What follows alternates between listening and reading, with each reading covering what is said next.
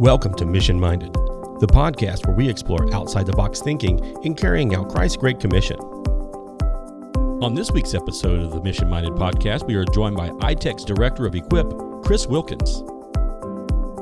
Chris shares with us the story of how God took his family to South Africa for 6 years and how he brought them to Florida to join the iTech team. Chris also unpacks what equipping looks like for our local churches and for us. Now here's your host, Kristen. Well, welcome to the Mission Minded podcast, Chris. So good to have you. Man, it is good to be here. Good. This is your first time on the Mission Minded podcast, I understand. Watched a lot of them, never been on it, so excited to be here. Yeah, it's good to have you on this side of things and good to have you here at iTech. I think of all the people who have joined the team here, you and your family have made the biggest move. Can you tell us about where you came from? Yeah, so we came from South Africa.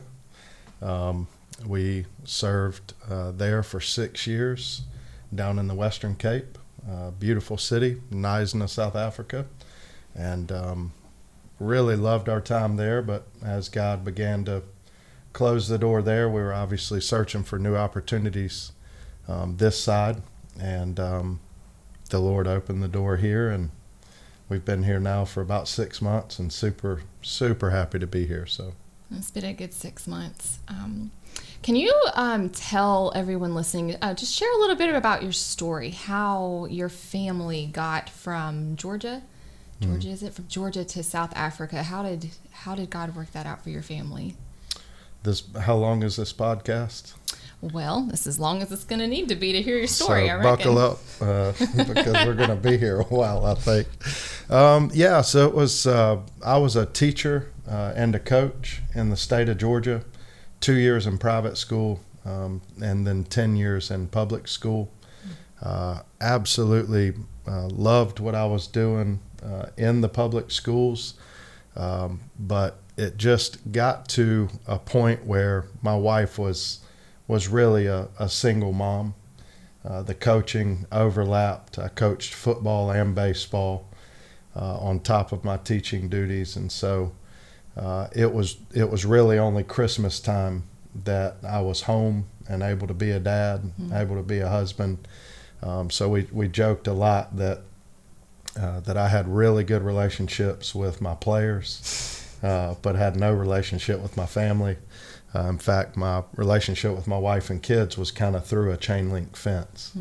And so that grew really difficult through the years, and got to a point where I felt like the Lord had given me a way out. That story is a very, very long story, but the Lord granted me the opportunity to get out of that particular world of work and ministry as well, and then led me, opened the door for a short-term mission trip in South Africa with our local church, Warren Baptist Church out of Augusta, Georgia. And I went on the first trip and just fell in love with the world. Really, when you're teaching and you're coaching, your world is very, very small. Very fertile ministry ground, but very small. Sure. And when I flew to South Africa and got to serve the Xhosa people there in South Africa, I was really pretty overwhelmed by the culture and just kind of everything that you experience, all of the typical emotions of a short-term mission trip. And then a year later was invited to go back to the same area, work with the same people. And as we arrived there in year 2, my wife, Rebecca, was on that trip with me. And, as we were on that trip, when we first got there, I fully expected to work with the guys that I had worked with the year before, and I didn't see them. And so started to ask questions about where they were, and really, long story made short, I approached the leadership of that short-term mission trip and said, where are the people that we were working with last year? I thought that we would for sure be working with those guys again this year, and they're not here. And so it led to a greater discussion of maybe we need to send someone over here to kind of manage the work that our church was doing there. And so that leadership asked me to write a job description and kind of see maybe if we could find someone to fill that void. Well, as I was writing that job description, I felt like it was something that maybe the Lord was calling me to do. But at that point, well, I've got a wife and 3 kids. How do you convince your wife that God is telling you to sell everything you own and to move 8,000 miles to the other side of the world? And so I had a conversation with my wife that night. Anybody who's been on mission trips, short-term mission trips, understands how busy they are. You are just going from the word go. Right. And so we were so busy that we hadn't had a whole lot of time for discussion throughout the trip. And this was probably day 6 or 7 of an 8-day trip. And I just, I did what every man who's terribly afraid of their wife does, and shot some warning shots above the bow. Okay. So I certainly wasn't going to say, hey, God's telling me to sell everything and we need to move over here. So I just, made really generic comments like, man, this is a beautiful place, isn't it? Mm-hmm. And she says, yeah. Man, would have loved to bring the kids back here sometime and let them see it. She's like, yeah. Man, this would be a cool place to raise a family, wouldn't it? Mm-hmm. And she finally looks at me, she's kind of catching on at this point, and she says, what are you telling me? And I said, what if I told you that I feel like maybe the Lord is telling us to sell everything we own and to move over here? And her response was mind-blowing for me, really kind of a moment of a faith builder. We have markers like that throughout our lives, but this was certainly one where she just said, the only reason I want to go back to America is to get our kids and come back. Wow. And so the Lord had been communicating to me and communicating to her separately, but really was building a bridge for us to come together in our spiritual logic to say, this is not a crazy thought. This is actually from the Lord. But we took a month at that point to pray. That was January of 2016. Okay.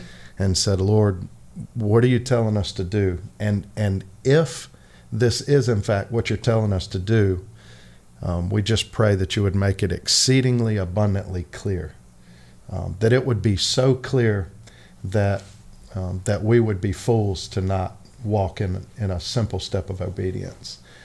So we prayed, and this podcast wouldn't be long enough to share all of the things that the Lord communicated, but so many people think that it was just this massive leap of faith for us to go. But truthfully, the calling was so clear. And I often refer to them as footprints in the sand, because it's not, we can't visibly see God and we can't audibly hear him. But I'm telling you that the calling was so clear that there was no question it was of him. Probably the most clear was that my business sold, and it wasn't even for sale. Oh, wow. I had not communicated that it was for sale. I had not approached anyone. I had a young man approach me who I had coached in high school baseball. He approached me about purchasing my business. And so all of that to say, it was just a clear call and became a very, very simple step of obedience. And so in February of 2016, we began the process, and lo and behold, our support was raised. This is another communication from the Lord, but many people spend years raising support. Right. And we had our full support raised in 6 weeks. And so we moved in October of 2016. We were on the ground just less than 10 months after saying, Lord, if this is of you, make it clear. And he did. I know when God when he calls us to something and he reveals his will to us, obedience is imperative. And to hear how he worked everything out before you, even when it probably didn't logically make sense to your family, all your families in Georgia, right? And all of Rebecca's family as well. It's encouraging. And tell us a little bit about what you and Rebecca and your family were doing in South Africa, about what your ministry looked like. Well, first of all, when he called us to go, we had absolutely no clue what we were going to do. We didn't know. We knew what the typical Western church went to do on short-term missions, but what does long-term missions look like? Now, I'm a very type A, very mechanical person. So my first methodology when I got there was to set a schedule. These are the things that I think we want to accomplish, and this is the time frame that we want to accomplish it. And this is exactly mechanically, methodically how we're going to accomplish these works. That was probably bad methodology because we had been there for about 6 months, and I had shared the gospel probably 1,000 times. I love to evangelize. I love to tell God's story in my life.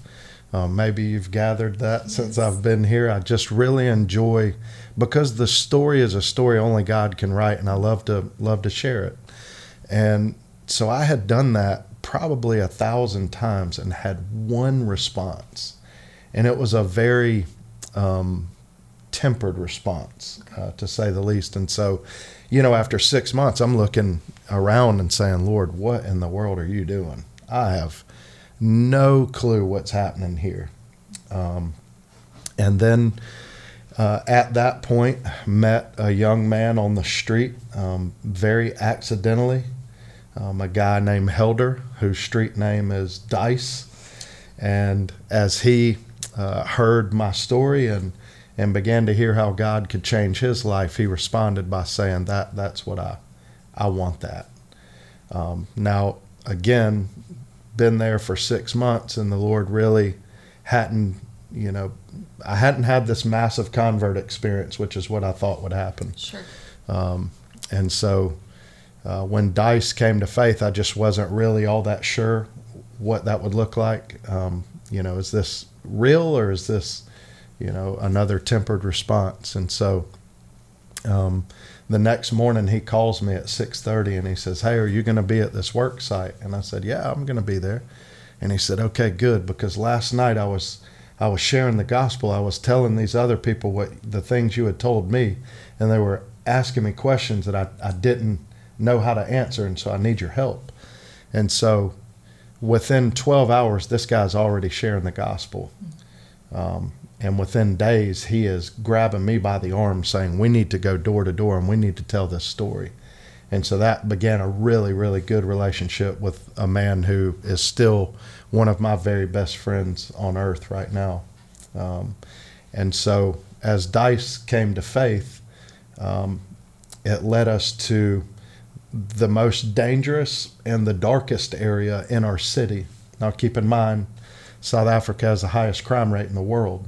And so it's not a very safe place, especially when your skin color is like mine. Sure. And so we were the only white people really ministering day to day in this area. And we didn't speak the language. We didn't look like them, sound like them. And so it was quite a difficult journey early on. But just began to say, Lord, if this is where you want us, this is where we'll be. And so I know this sounds very long. Trust me, it's much, much longer. But this led to our church plant. So Dice led us into an area. He was the foot in the door. He speaks 5 languages.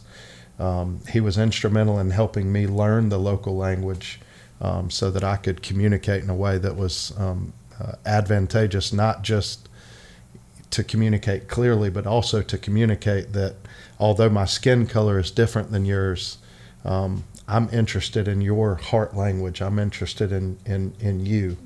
And so Dice led to that church plant, Kaiamundi Baptist Church, or Happy Home Baptist Church, and then we very early on had gotten involved in a skills center as well. So we were very interested in not necessarily doing for them, but getting involved in a way that we could teach them some skills that could enable them to gain employment in a country where unemployment rate was, when we arrived, about 40%. Wow. And when we left, about 60%.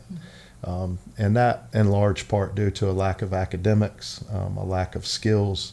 And so we were heavily involved in a skills center known as Hands and Heart. We did not start that skills center. It was already started when we arrived, but it was fledgling, to say the least. It was getting ready to, they were experiencing some real financial pressure and some real leadership pressure as well. And so with my academic background, was able to kind of step in and help guide them, gain access to some resources, some financial resources that could help keep the school alive. And then also just some direction to kind of simplify the process of what we're teaching, but teaching in a way that the students could learn it from if you're dealing with 6th, 7th, and 8th grade dropouts, their level upon entry is very, very low. And so Hands and Heart, dealing with the hand skills that they needed, but also to deal with the real day-to-day heart issues as well. So that was really where our ministry centered around the church and Hands and Heart.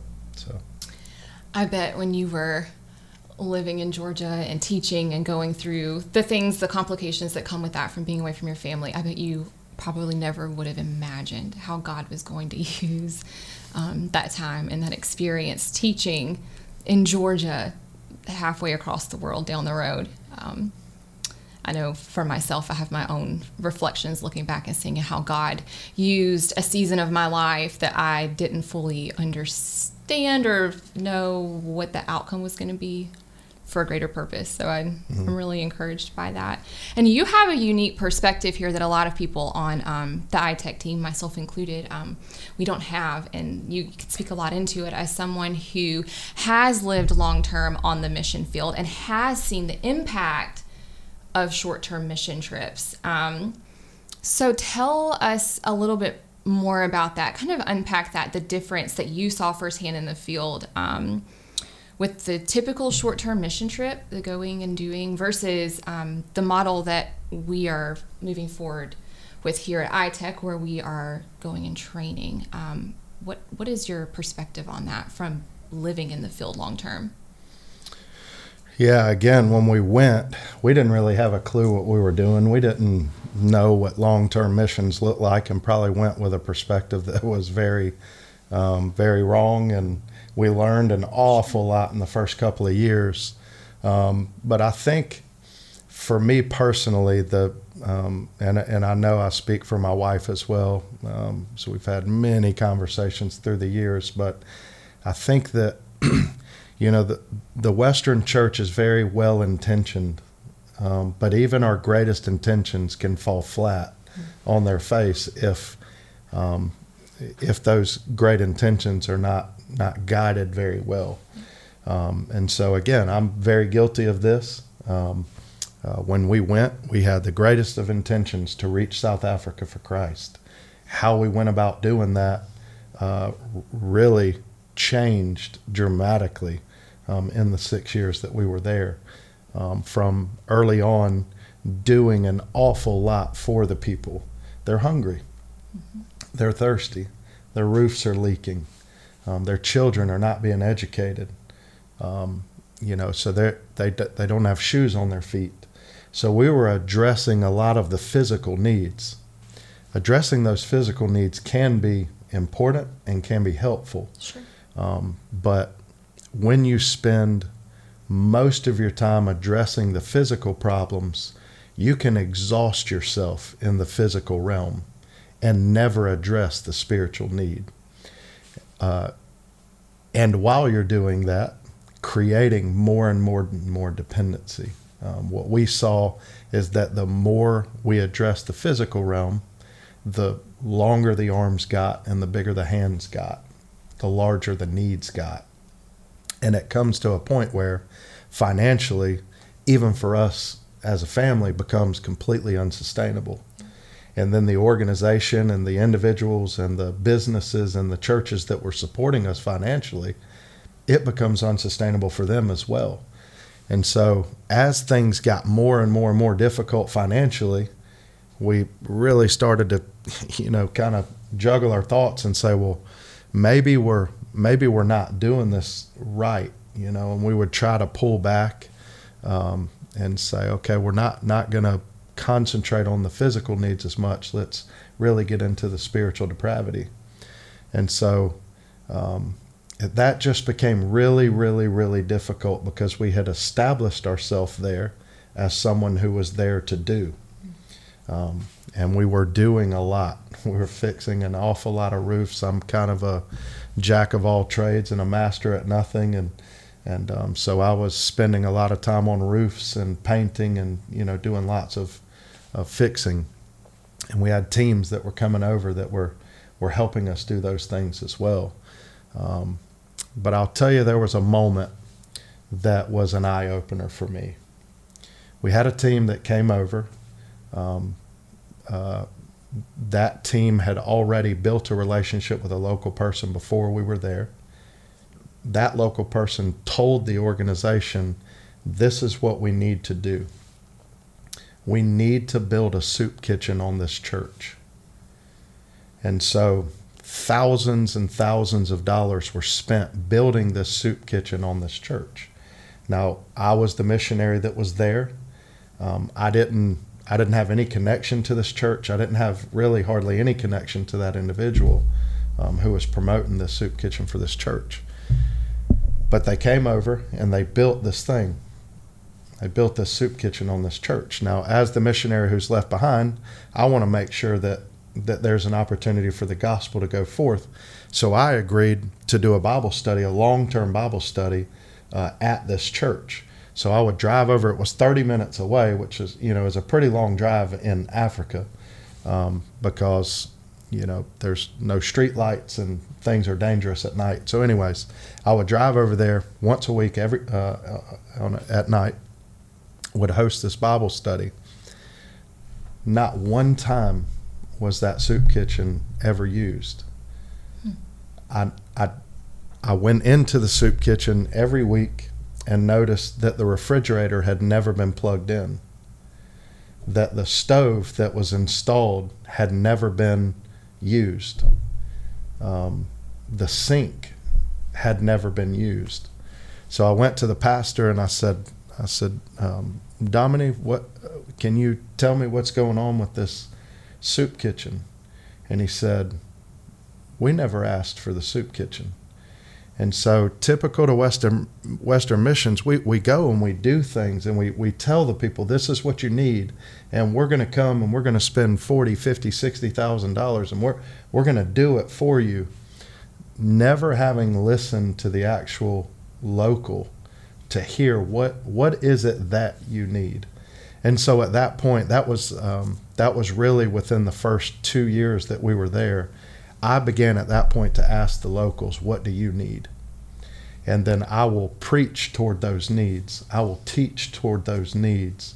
If we have teams that come over, we're going to address those needs. But listening to the local, what do you need? And then trying to address those needs. So that was a big shift in our ministry at about year 2, which made the last 4 years incredibly productive. Right. So, yeah.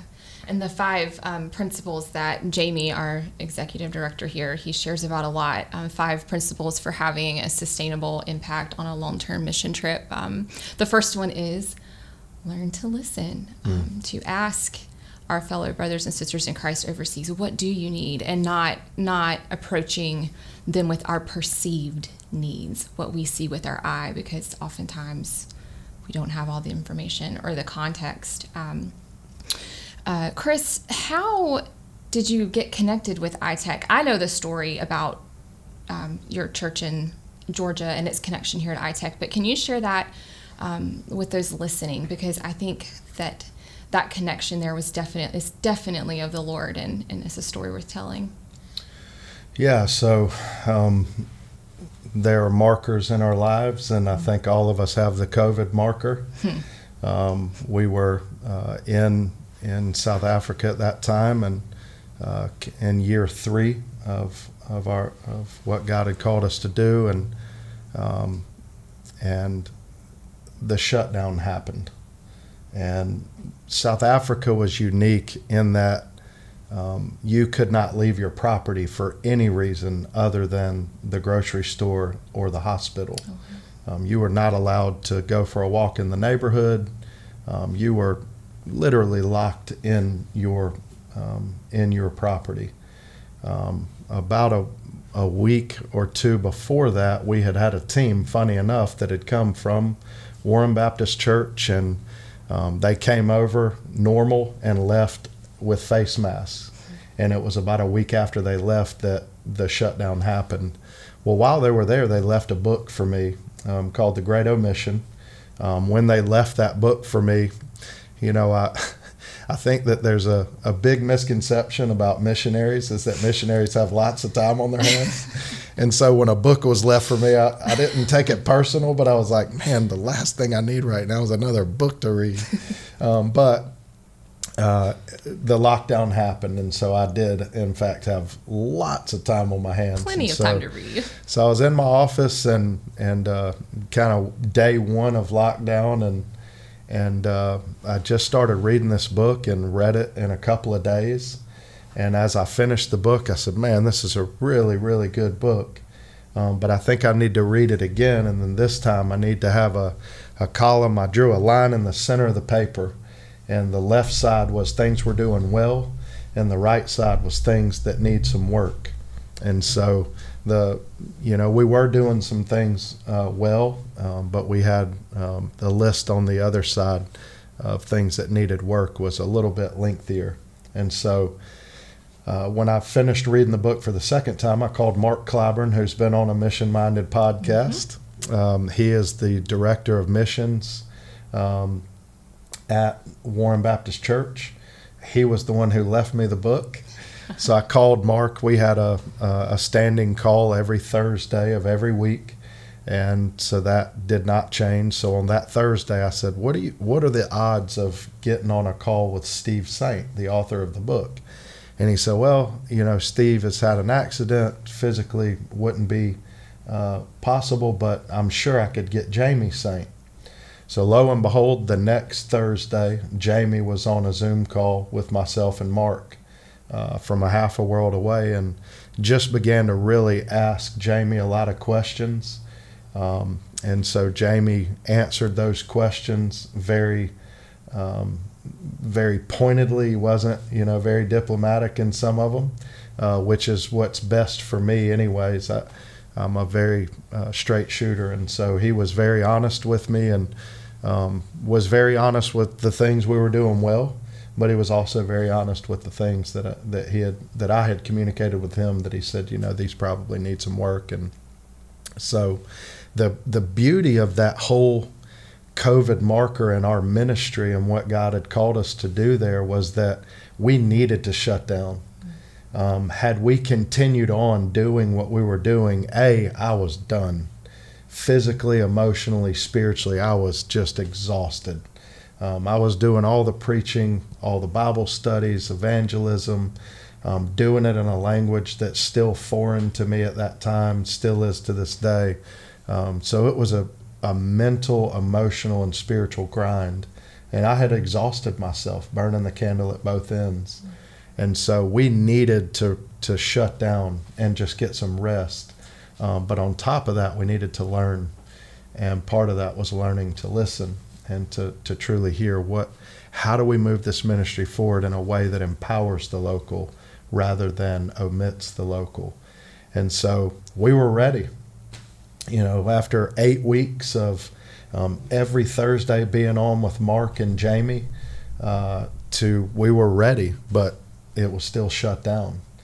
And so the Lord granted us an opportunity. We got a call from the U.S. Embassy saying the last repatriation flight from South Africa is flying out next Wednesday. Do you want to be on it? Wow. And we, prayed about it and said that we felt like we were useless there because, again, we were locked in our property. No connection whatsoever other than phone calls and messages to the people we were ministering alongside of. So why not come back to America, restructure the strategy, and really come up with a strategy of going back when the borders do reopen? And so that's what we did. In May of 2020, we flew back here. We really thought we'd be here for a few weeks and that life would go back to normal. Sure. Especially when we came back here and you guys hadn't really shut down. We were like, man, this is great. Depends on where you lived, but yes. Yeah, so the state of Georgia, it was really pretty open. And but that granted us the time that we needed to rest and heal, but also granted us the time to really restructure the strategy, and gave me the opportunity to come down to ITEC 2 times and to see exactly what you guys do, exactly how you do it. And even if the trainings themselves would not work in South Africa, being a more developed country, and normally these trainings that we do work much better in the frontier areas. We're far from a frontier area in South Africa. There are some frontier areas that wasn't where we were, but we were in a city. But all of that to say the strategies work. It doesn't have to be the trainings themselves, but the strategy works. Sure. And so we were able to implement that strategy of training. So in the church, I'm not going to preach anymore, or I'm going to preach once every 5th week. And the other 4 weeks, those other guys who have been discipled for more than 3 years, those guys are going to start preaching. Those guys, when we go out and evangelize, they're going to evangelize. I'm only there as a support role. They were ready. I had just put on handcuffs. Sure. And then the skills center was the same. They were brilliant. The South African people are they're brilliant. They're survivors. And so all they needed was for me to kind of step back and say, go do it. And that was really what happened during that COVID time. But that was the connection to ITEC, was just through a book. Yeah. And then a Zoom call, and then a face-to-face. And then that relationship grew through the years to where Jamie and I became good buddies. We've got a lot of similar interests. We love the game of golf and love sports in general. Although for some reason he's a Florida fan. I'm not really sure how that even works, but yeah. And what you were talking about with letting go and letting these other believers who had been discipled preach and teach from God's word, that's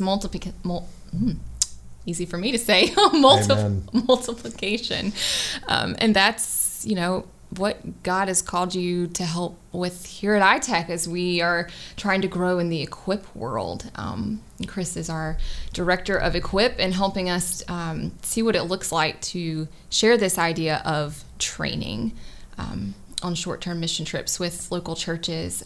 Chris, how is that going for you? I know that's probably a loaded question, but how is it being the director of equip, and what does equip? What does it mean? Can you explain that? What does it mean?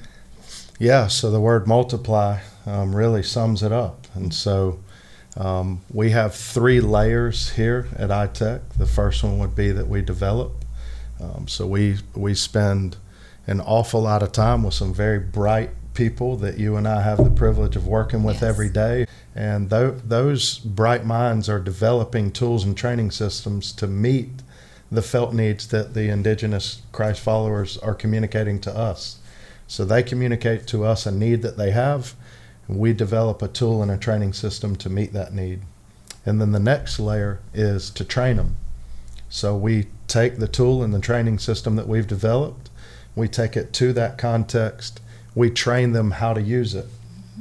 And just because they have learned how to do it doesn't necessarily mean that they would be able to immediately train in that area.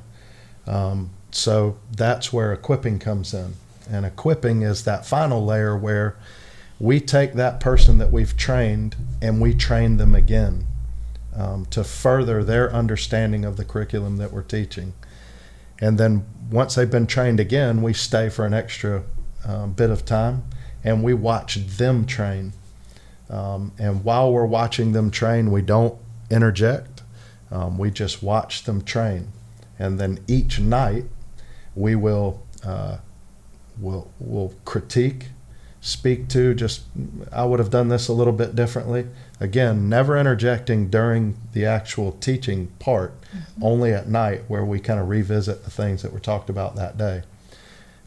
Once they have gone through that week of the formerly being the trainee, now being the trainer, they are now fully equipped in that work. And so that is the power of multiplication internationally.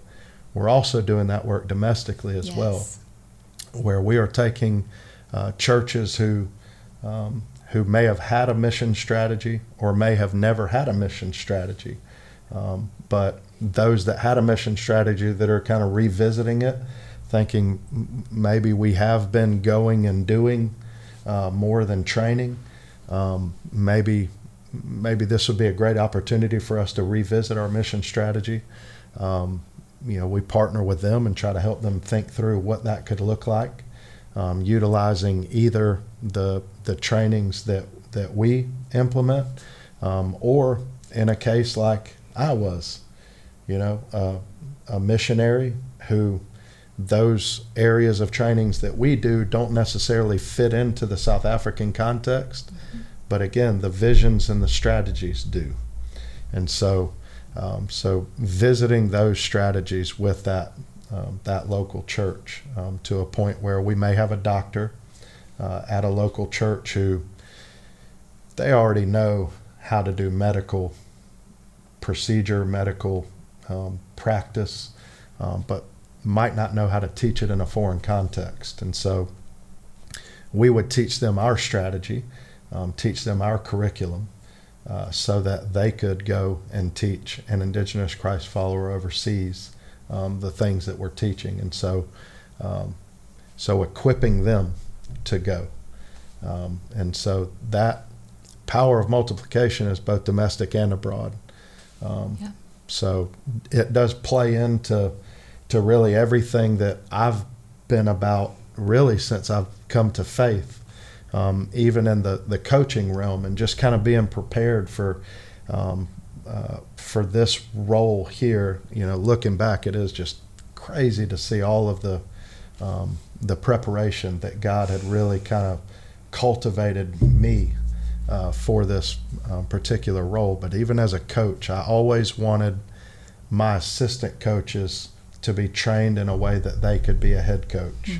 I wanted my players to be trained in a way that when I walk away from teaching them how to field a ground ball, that the kid who's behind them could learn how to field a ground ball because they could teach it to them. So I always wanted to teach in a way that was multiplying the process. And so now here we are so many years later, and the Lord just continues to cultivate me, and it's really just awesome to be a part of it.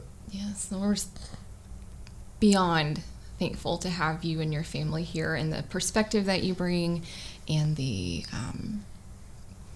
just the overarching sense of joy and passion for what happens here. It's been really, really good, and we actually just came off of 2 weeks of some new territory for us here at iTech that you helped set up. We're still exploring the equipped world, especially domestically. And we've recently had 2 churches, along with other members of churches in the area, come to receive training here on campus with the hopes of having their own trip with their own church and taking that and being a part of that multiplication process. What are your thoughts about that the past 2 weeks? I know you weren't here for one of them, but just how do you feel about that? Yeah, so that's the beauty of a team, right? Yeah. I was out of the country last week for the second equipping, but the team that we have here doesn't need me here every day. And likewise with everybody on this team, we function so well as a collaborative group that, not one person is any more important than the other. We all work very well together. It makes it very fun to come. I get to laugh with you guys, being my office neighbors. And, yes. So we have a lot of fun, but on top of the fun, we also get a lot done because there's just this team atmosphere. And so we did have 2 churches that came down, 2 farm trainings in consecutive weeks with 2 different churches. And then also a medical equipping last week during the second week. And just awesome, where we are, we're taking these churches. I think the critical element here is that when a church asks for a partnership, many churches, I won't say most, but many churches already have relationships all over the world. And so we'll use Warren Baptist Church for an example. Warren Baptist Church is a very large church, very large Southern Baptist church that's got connections to missionaries all over the world. Well, for them to be equipped in the things that we're doing means that those trainings go directly to those missionaries all over the world. And so the power of multiplication there looks much larger than I think any of us could kind of hope or imagine. And so when a church of that magnitude is equipped, the gospel is going to go forth at a much quicker rate than if we were to just hire more people here at iTech, continuing to just go to the places. We're all over the world, no question about that. But our trainers are at a point where our trainers are very stretched. So all of that to say, it's been really cool to be a part of it. Really cool to try to multiply that process. I love people. I function very well when I'm around people. When I'm alone, I'm pretty miserable. And so just being able to work with people constantly inside of our building and outside of our building has been a lot of fun for me. And then it was very easy for me to leave the country last week and to leave that equipping with our farm team and our medical team, because really if I was here, I'd only be in the way. I wouldn't be helping. So, but they're in extremely good hands, and I knew that leaving. Well, Chris, we are so thankful that you're here and that Rebecca's here. I, of course, have to mention that. Thank you. I've been told that I was the reason that she got hired. Oh. But she is the reason that I'm still here. Oh, there you go. So there you go. So I think we're working this thing together. Yeah, so. Chris's wife, Rebecca, is our human resources person, and she also helps our executive director, Jamie, manage his time. So we are so thankful that both of you are here. I'm thankful that you made the long journey from your office right next door to come join us on the podcast today. It was a long walk. Yeah, you looked a little sweaty when you walked in. Well. And you mentioned the Great Omission.